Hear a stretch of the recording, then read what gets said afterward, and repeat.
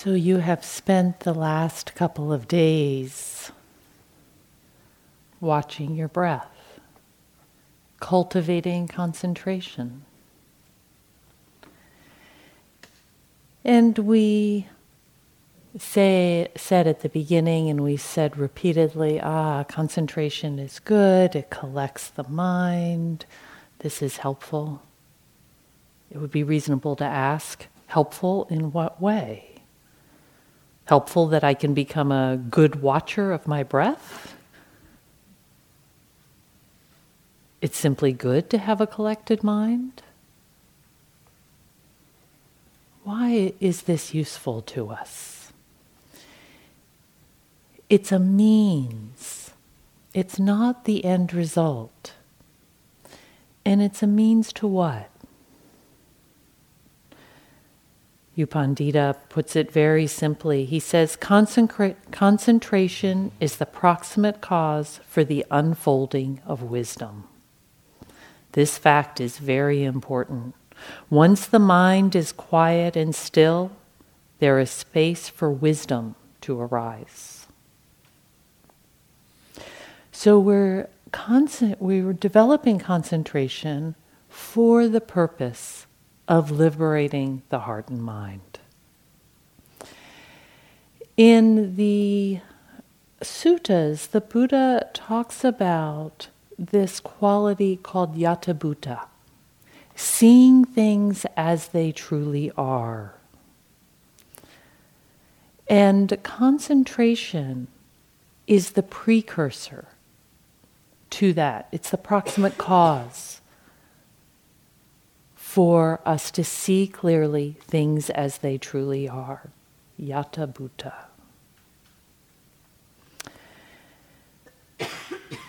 And this is very important because concentration has the potential, when we're very concentrated, and you've probably noticed this, when we're concentrated and we have states of ease and that happiness that arises, there can be a lot of contentment and pleasantness and even bliss. And this is very wonderful, but it's very temporary. It lasts as long as the concentration. And as I think Donald said a couple days ago, we can have this idea that we're going to cultivate concentration and then we're just going to live that way.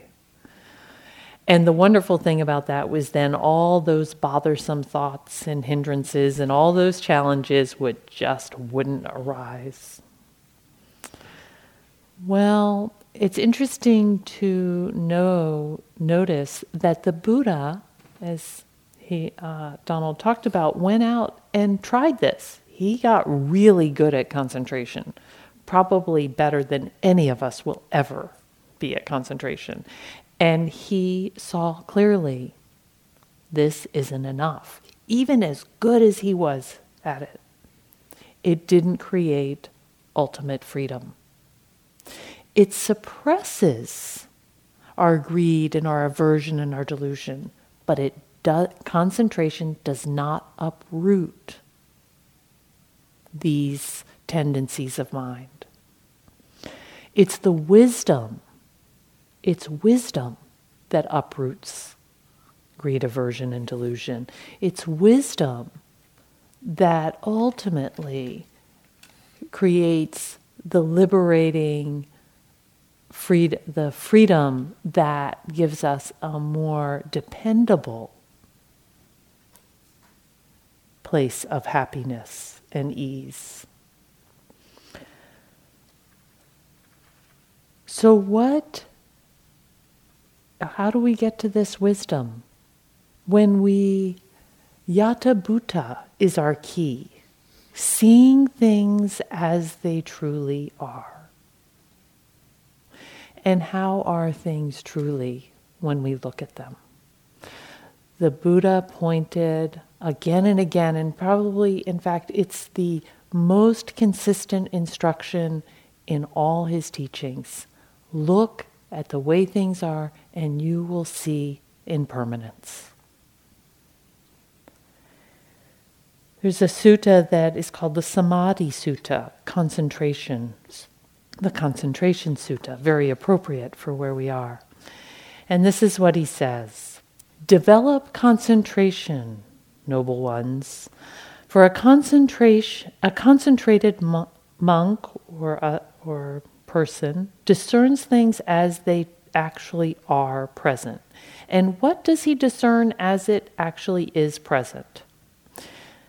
One discerns as it actually is present that the I is inconstant. Now here the word is being used inconstant, but you can hear it's another similar word for impermanence. Not stable, not consistent. The I, and he goes on to say, the forms outside that your eye is looking at are not constant. The consciousness with which you process what you see is not constant. And whether it's pleasant or unpleasant, you like it, you don't, your response to it, none of that is constant. And then he goes on to say, and same thing with your ear, not constant. Smell, taste, sensations in your body, not constant. Thoughts, not constant. And so he says, develop concentration. A concentrated one discerns things as they actually are present. In this impermanent, changing way. And the Buddha uses a certain formula. It first shows up in talking about his enlightenment. The formula is, there is suffering. And then there is the arising of suffering, and there is the cessation of suffering. And there is the practice leading to the cessation.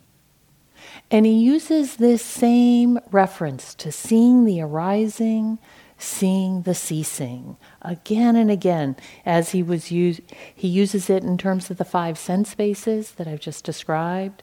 He uses it in terms of the aggregates, which are the different things that make up a person, make up a human being, our form and our thoughts and our intentions, all of that. It arises and it ceases. Our views arise and cease. Even our greed, aversion, and delusion arise and cease. Thank goodness. So this truth that things are impermanent. And I'm going to, during this talk, continue presenting it conceptually so that we sort of take it in on that level of the mind. But it's very important to understand that understanding it at the level of the mind is of limited use. We have to understand it in our being. We have to recognize it. We have to have insight and a deep knowing around it. In other words, impermanence, seeing impermanence is a practice. This is very important. It's a practice. There's a wonderful sutta where the Buddha takes his son, Rahula, through a whole series of questions, saying, very much like that last one I read, saying, is this permanent? And Rahula, who's quite young at the time, says, nope, that's not permanent. And he asks him another question, is this permanent? No, that's not permanent. Are your thoughts permanent? Is your eye permanent? Is what's pleasant permanent? Are your thoughts, is your intentions permanent? And each time Rahula goes, And this is, he is taking Rahula through a practice. And at the end of it, it says, and while this explanation was being given, Venerable Rahula's mind through not clinging, was fully released. So it was a guided meditation on impermanence that allowed Rahula's mind to let go.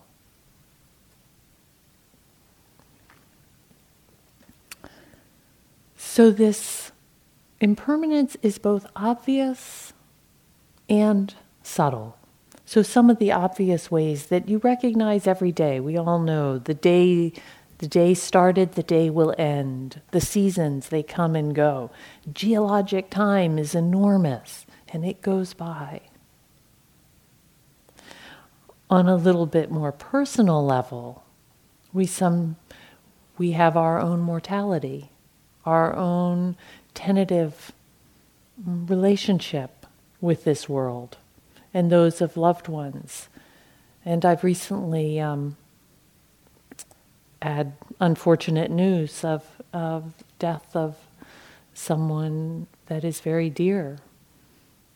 And we all know that moment when we hear something like that, and it becomes so crystal clear to us, the impermanence of this life.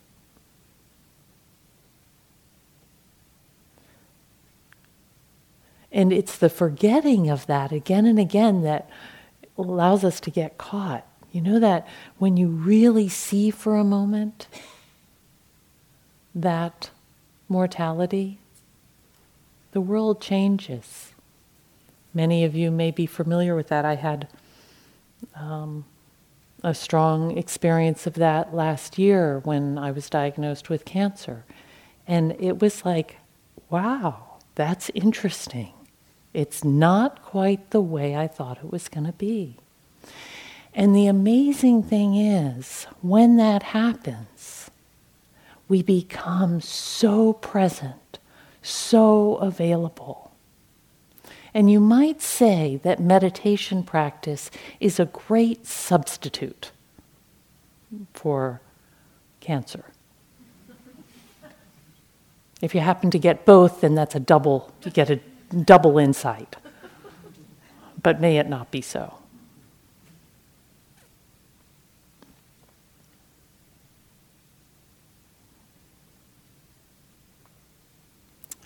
And then there's an even finer level of impermanence.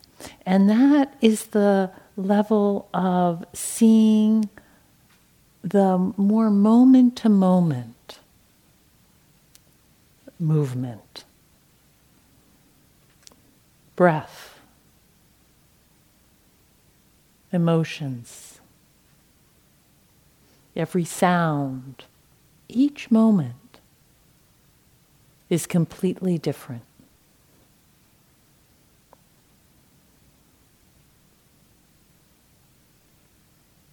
I realize before I go on, so that you don't hold this in your mind, I'm fine. At least until I'm not. So, but everything is changing constantly. I say that and it changes, right? It doesn't take much. So there's this constant change going on, and yet we get confused. We get confused and think things are permanent. Think things are going to be solid and stick around. We think a seed is a seed and a tree is a tree, and we forget that the tree was a seed and it's all going along. And the tree will fall down and be earth. That the conceptual mind, our languaging, identifies things as isolated objects. It's a trick of our mind. It's a trick of language, of concept, that we have a name, seed, tree, building, Susie, you. And in that naming of things, very convenient, mind you, be a real mess if we didn't have that. But in that naming of things, we tend to lock things in and think that the name puts borders and boundaries around it, and that's what it is. Very interesting to notice that nature of language. And one of the problems with this also is it separates everything. I am me, and the air is out here, and the oxygen. Well, is that really true? Now I breathe and the oxygen's in here. What happened to that separation? I am separate from you, but here my words are coming and they're having an impact. We're actually in this together. You sitting there. I wouldn't be talking if you weren't sitting there. We're in this together. So this delusion of separateness causes us a lot of pain.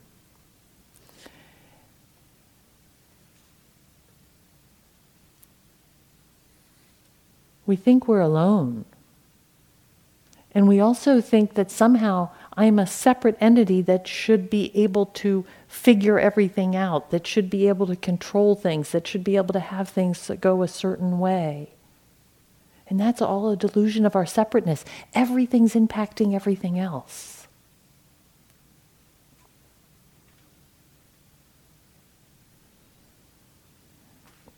We're in an ever-changing flow. Systems theory comes closest in our Western thinking of understanding that everything's in relationship. It's actually the relationships that are real rather than the isolated objects. And the relationships are constantly in flux.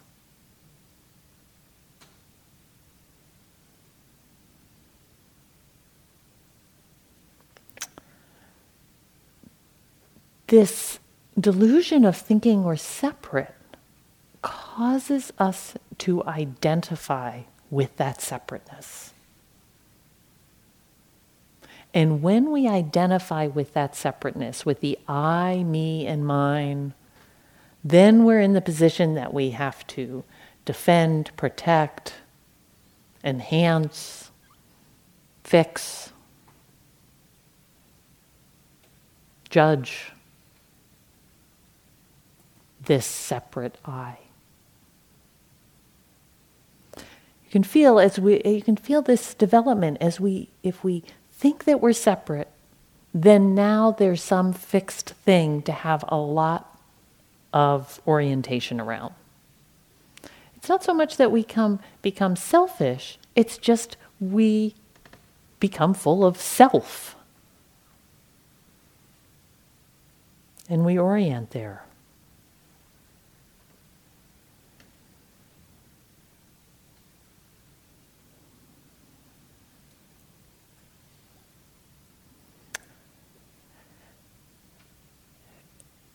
And in this we suffer a lot because we're arguing with the truth of impermanence.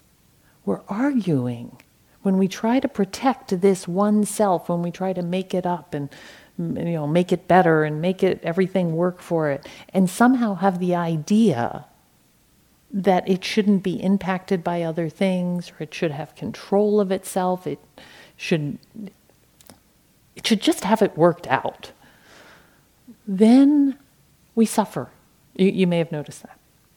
You probably have. We suffer. And so as we touch into the impermanence, we're letting go of this argument with the truth. Matthew Ricard says, we practice because we understand that an incorrect perception of reality inevitably leads to suffering. So this perception, this misunderstanding causes us to suffer. And now we're back to Yatha Bhuta. if we could see things as they truly are, we have the potential to be free of suffering.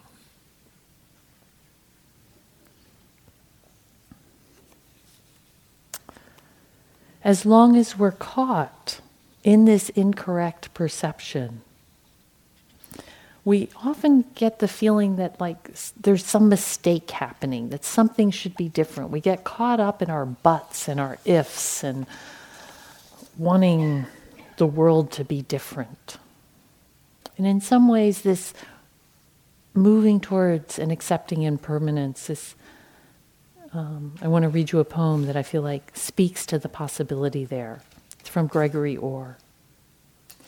If to say it once, and once only, then still to say yes.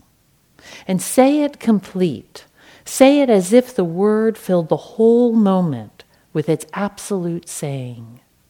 Later for but. Later for if. Now, only the single syllable that is the beloved, that is the world. To say yes.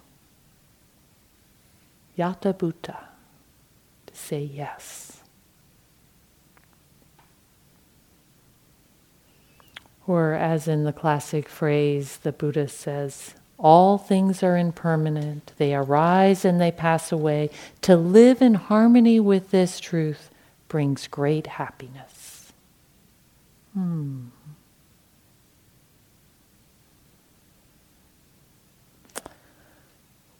We have the illusion that this hanging on to the solidity is going to make us safe. There is this, if I just know that you are you and I am I and this is going to stay here and this is going to stay, then I'm going to feel safe and I'm going to be okay. That's the illusion that we carry around with us. The problem is, it doesn't really work because it's not based in reality. Pretending that everything is going to stay the same, that the people you love are always going to be there, that the job that you want is about to arise and then you will have it permanently. That people all will behave always exactly the way you want. These would all make us feel really safe. And so we imagine that they're possible. But it's not. It's not possible. The world is unfolding constantly. The people you knew at home when you left 2 days ago, they are not the same people anymore. They are 2 days different. And you too are 2 days different.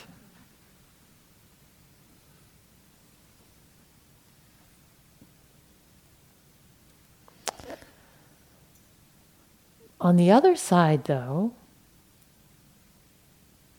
this impermanence, this being in touch with what's real, if we stop resisting it and we go along for the ride,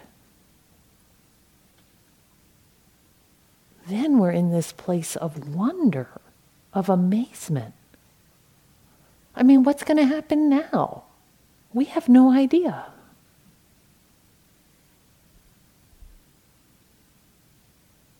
We think we know what's going to happen for the rest of today and tomorrow.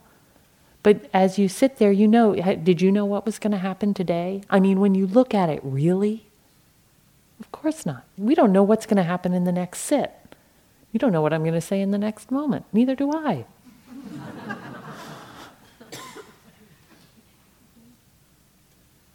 And there's a certain wonder in that.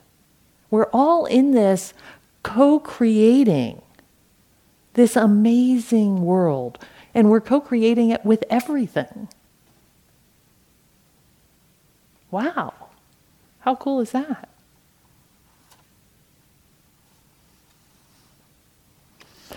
And the fact that it is changing is also what makes our practice possible. If you were going to be the same person at the end of the week as you were at the start of the week, there wouldn't be much point in some of the moments that you've had that were not so pleasant. But because we change, it makes practice possible. It makes it so that we can, did I say that right? Because of impermanence and practice, we can actually affect change. So it's not without our participation that all this is happening, this impermanence.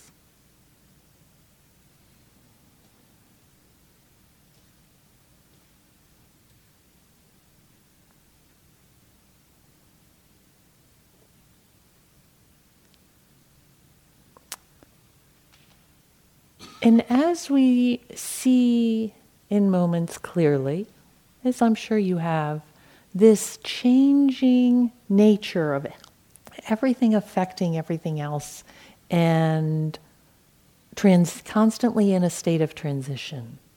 Which, by the way, a little sidelight, I used to at first when somebody put on their interview form, I'm in transition, or my life's in transition, I would go, oh yeah, okay. And then after a while I went, wait, we're all in transition. It's like, of course you're in transition. Good observation. So when we look outside and we look around, sometimes we can see this nature that everything is changing. And going into the natural world is a great way. You go out and you sort of have this little hit. Oh, this tree is in growing, and this one fell over and this one died. And we can see that it's all happening in a very impersonal way. And it's easier to see in the natural world than it is in ourselves. And so we can see how everything's affecting everything.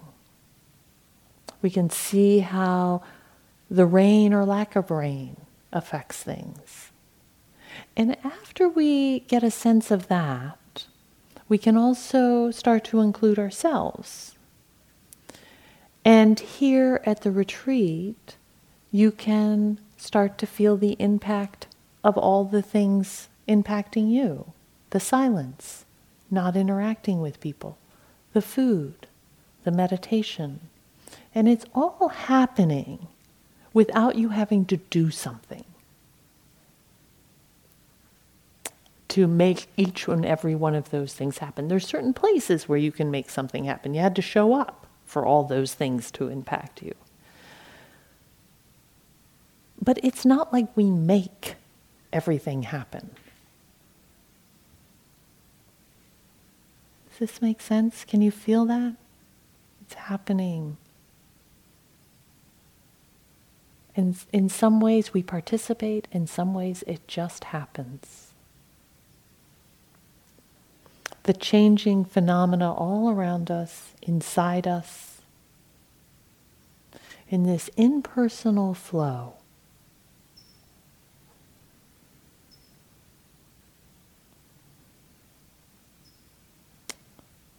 Notice the feelings, emotions, thoughts, sits you've had today. They've come and they've gone.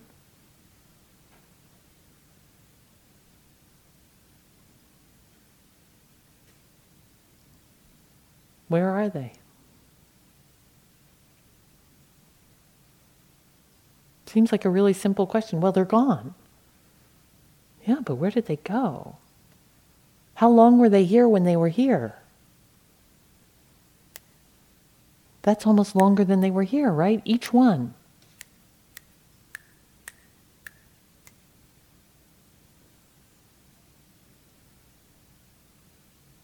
So what does this understanding do for us? How does this help us?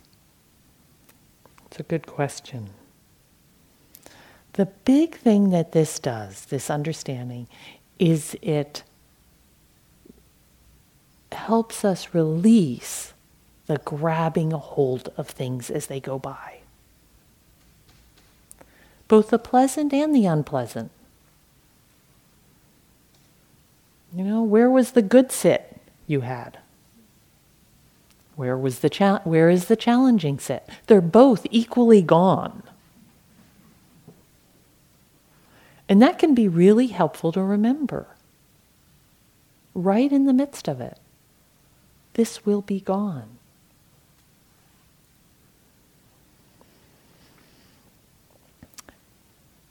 And as we understand this more and more deeply, the temptation to try to grab a hold or resist something happening or not happening that is already here diminishes. Okay, so this is a challenging sit. This is a good sit. This food I like. This food I don't like. Whatever it may be. This weather, this morning is great. This afternoon is hot. Whatever it is, it's happening and we can just see, yep, this is happening and it's going to change. It's gone. In fact, you might as well really, really appreciate whatever it is that's happening because it is going to be gone. And you don't know if and when it's ever going to happen again. William Blake has a great understanding of this. He said, "He who binds to himself a joy does the winged life destroy. But he who kisses the joy as it flies lives in eternity's sunrise." That wonder that I was talking about before.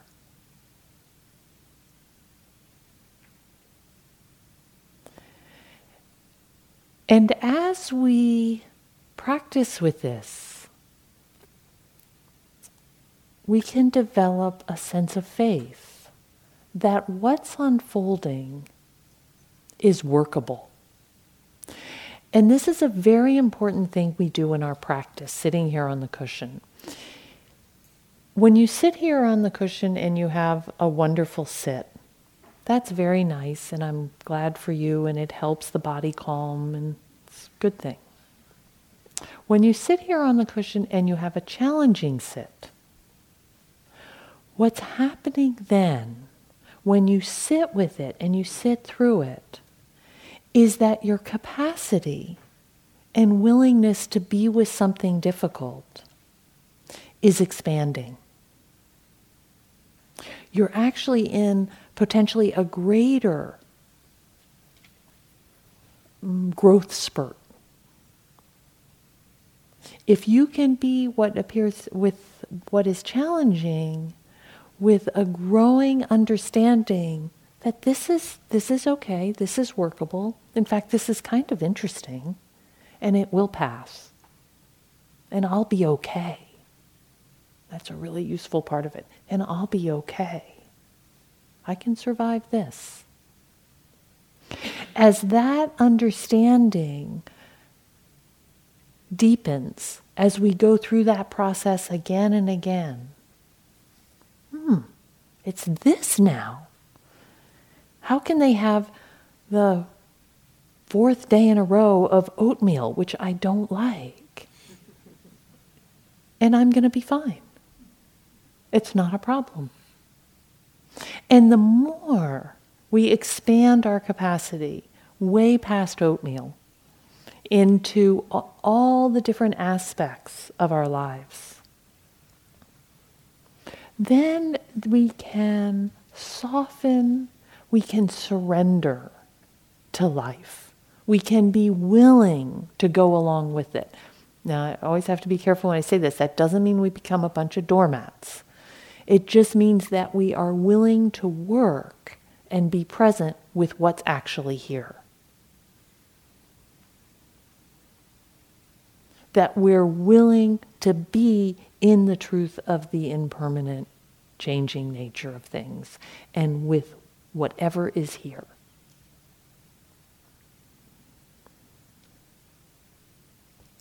So we can become fully engaged without fixating. This is not a separating from the world. It's being in complete contact, rubbing up against. Sound familiar? Like our concentration practice.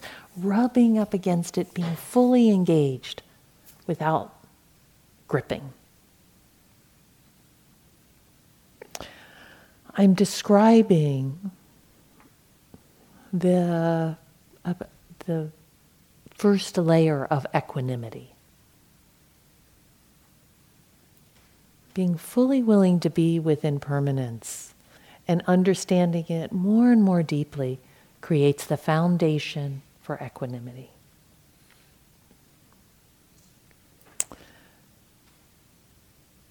And I want to emphasize that it doesn't mean we become separated. Just as I was saying, there's this great contact. Some of you may have heard, but it's just a beautiful example from Ajahn Chah about a cup that he had. How can you be so happy? This is somebody came to him and asked, how can you be so happy in a world of such impermanence where you cannot protect your loved ones from harm, illness, and death? The master held up a glass and said, someone gave me this glass, and I really like this glass. It holds my water admirably, and it glistens in the sunlight. One day the wind may blow it off the shelf, or my elbow may knock it off the table. I know this glass is already broken, so I enjoy it incredibly. Really important. This glass is already broken, and so I enjoy it.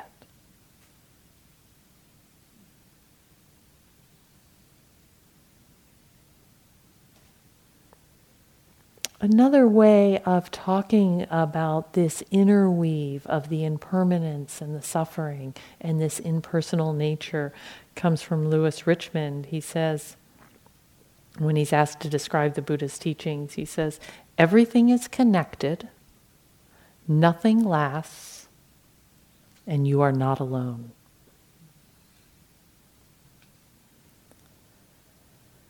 Because when we realize that we are all in this together, that we suffer together, that we are in this flow together, then we can feel we're not alone, and this is also the place of arising of compassion.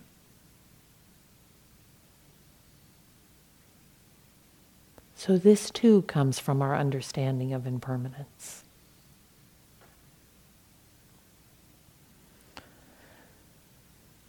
So I want to spend some time now saying some more things about the practice. Practicing to see and to have insight and understanding around impermanence.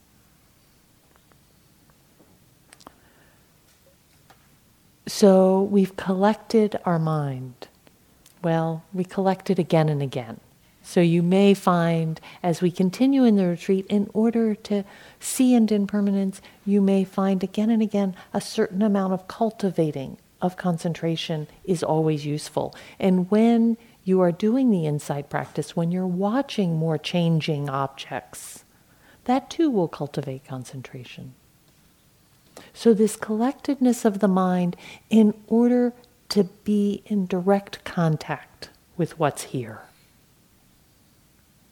So first we have to have the ability to see, to be undistracted in our attention.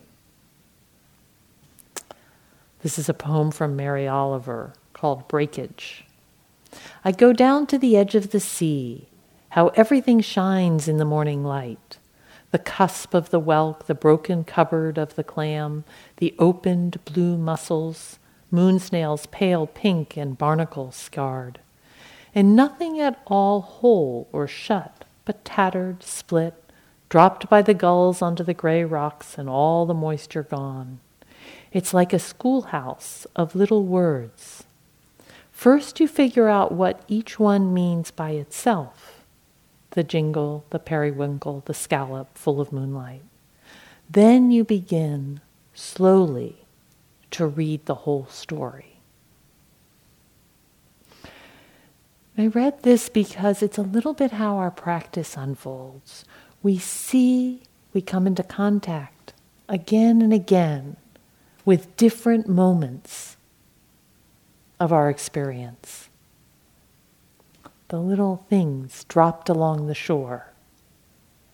And then as we come into contact again and again, we start to see how they're woven together, how they flow from one to another, how they're interconnected, how though we just see one at a time, we discover it's not all by itself.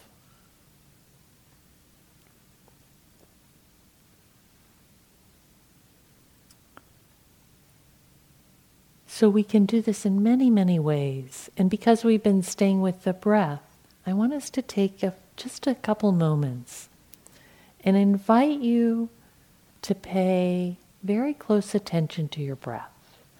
But different perhaps than what you've been doing.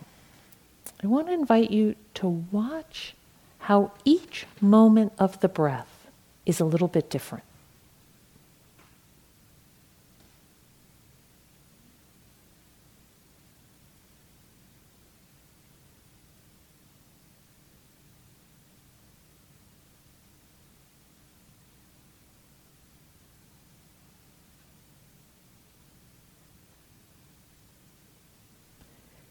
And you can add to the poignancy of this with your next breath by imagining that this is the first breath you've ever paid attention to. Your first breath. You've just been born.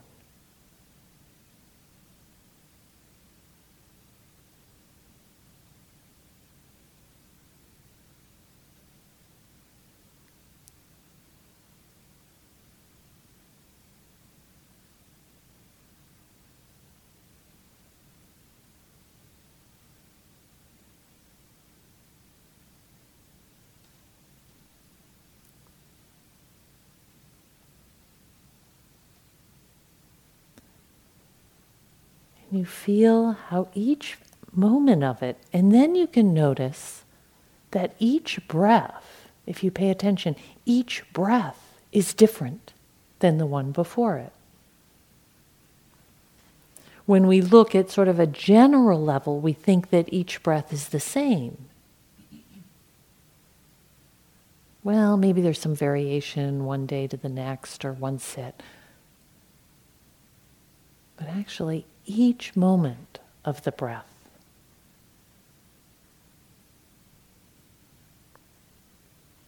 And this is true of all the different experiences we have. You can pay attention to sound now for just a minute. And just for a moment, as you listen to my voice, instead of listening to the words as I talk, pay more attention to the way that the sound keeps changing. That what I say comes and goes very quickly. And there's different intonation, it arises, it passes.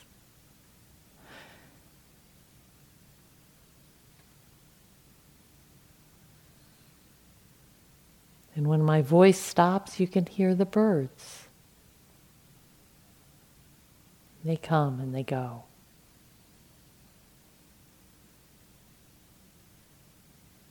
And this is true of each sense gate. The sensations in your body are constantly changing.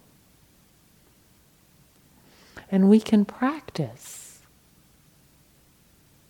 paying attention to this changing nature.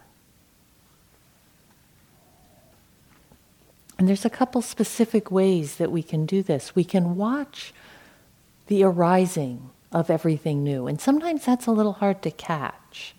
So it can be very helpful to watch everything on the other side, watching everything passing away.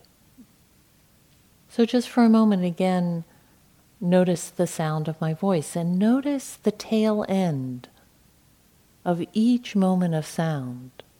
It's here and then it's gone, it's gone, it's gone, again and again.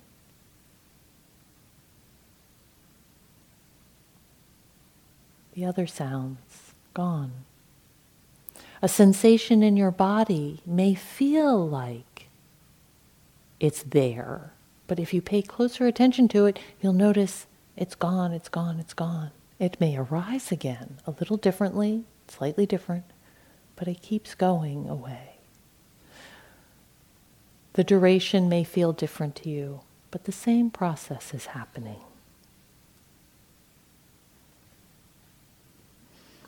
Obviously, you can watch this with thoughts, with emotions,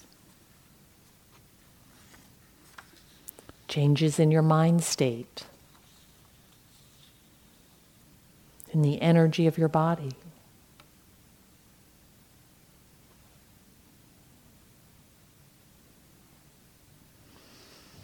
And as I describe this, I hope you have a little bit of a sense of the possible adventure in it. There's a mystery and an adventure. As we touch into this understanding that it's never the same. You are never the same. You are unique. One person arising at this place and time, never going to happen again. Your experience of this moment, right as I'm talking, is never going to happen again. In all of time and space. It's kind of remarkable. Unrepeatable. Ever. It's quite the mystery. This is what's possible when we come into contact with the truth, with Yatha Bhuta, the truth of the way things are. Kala Rinpoche says, we live in illusion and the appearance of things. So I spoke about that illusion, that appearance of things, that idea that it's all solid and permanent and it's going to hold in place in some sort of safe and trustworthy way. We live in illusion in the appearance of things. There is a reality. We are that reality. When we understand this, we see that we are nothing, and being nothing, we are everything. That is all. To help you with that, when we see we are nothing, meaning when we see we are not separate, permanent, but part of this flow, when we see that we are not a thing separate, then we see that we're actually part of everything.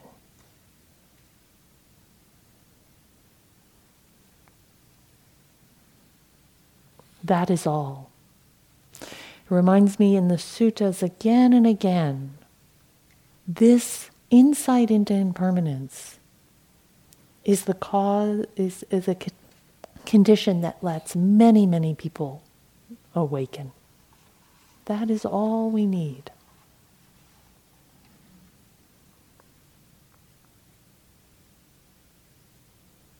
Complete non-resistance to the truth of how things are. Yatha Bhuta. I'm going to end with a poem.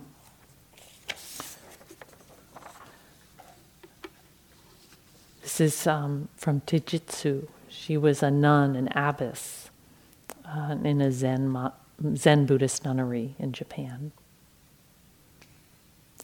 She saw the arising, arose, abided, and fell away.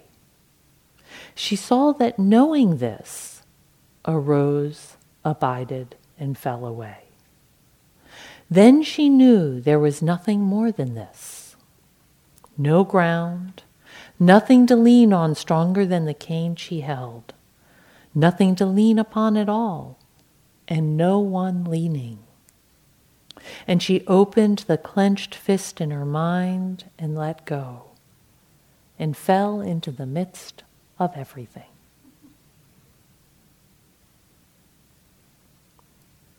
And I'll read it again. She saw that arising, arose, abided, and fell away. She saw that knowing this arose, abided, and fell away. Then she knew there was nothing more than this.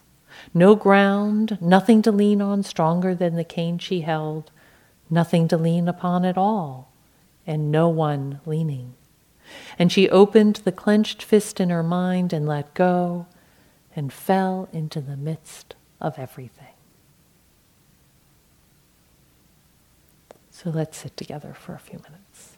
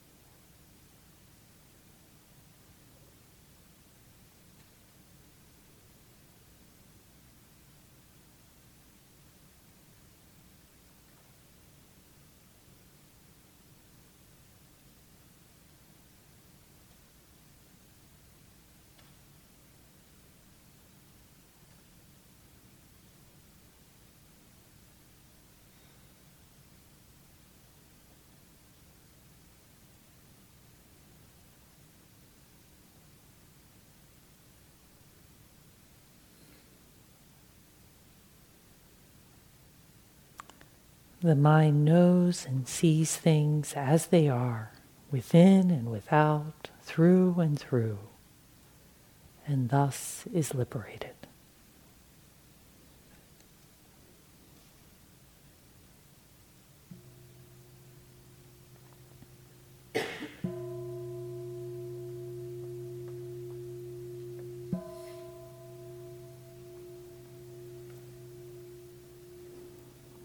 Thank you for your kind attention. May this be of support to your practice.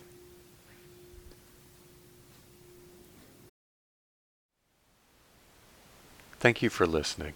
To learn how you can support the teachers and Dharma Seed, please visit dharmaseed.org/donate.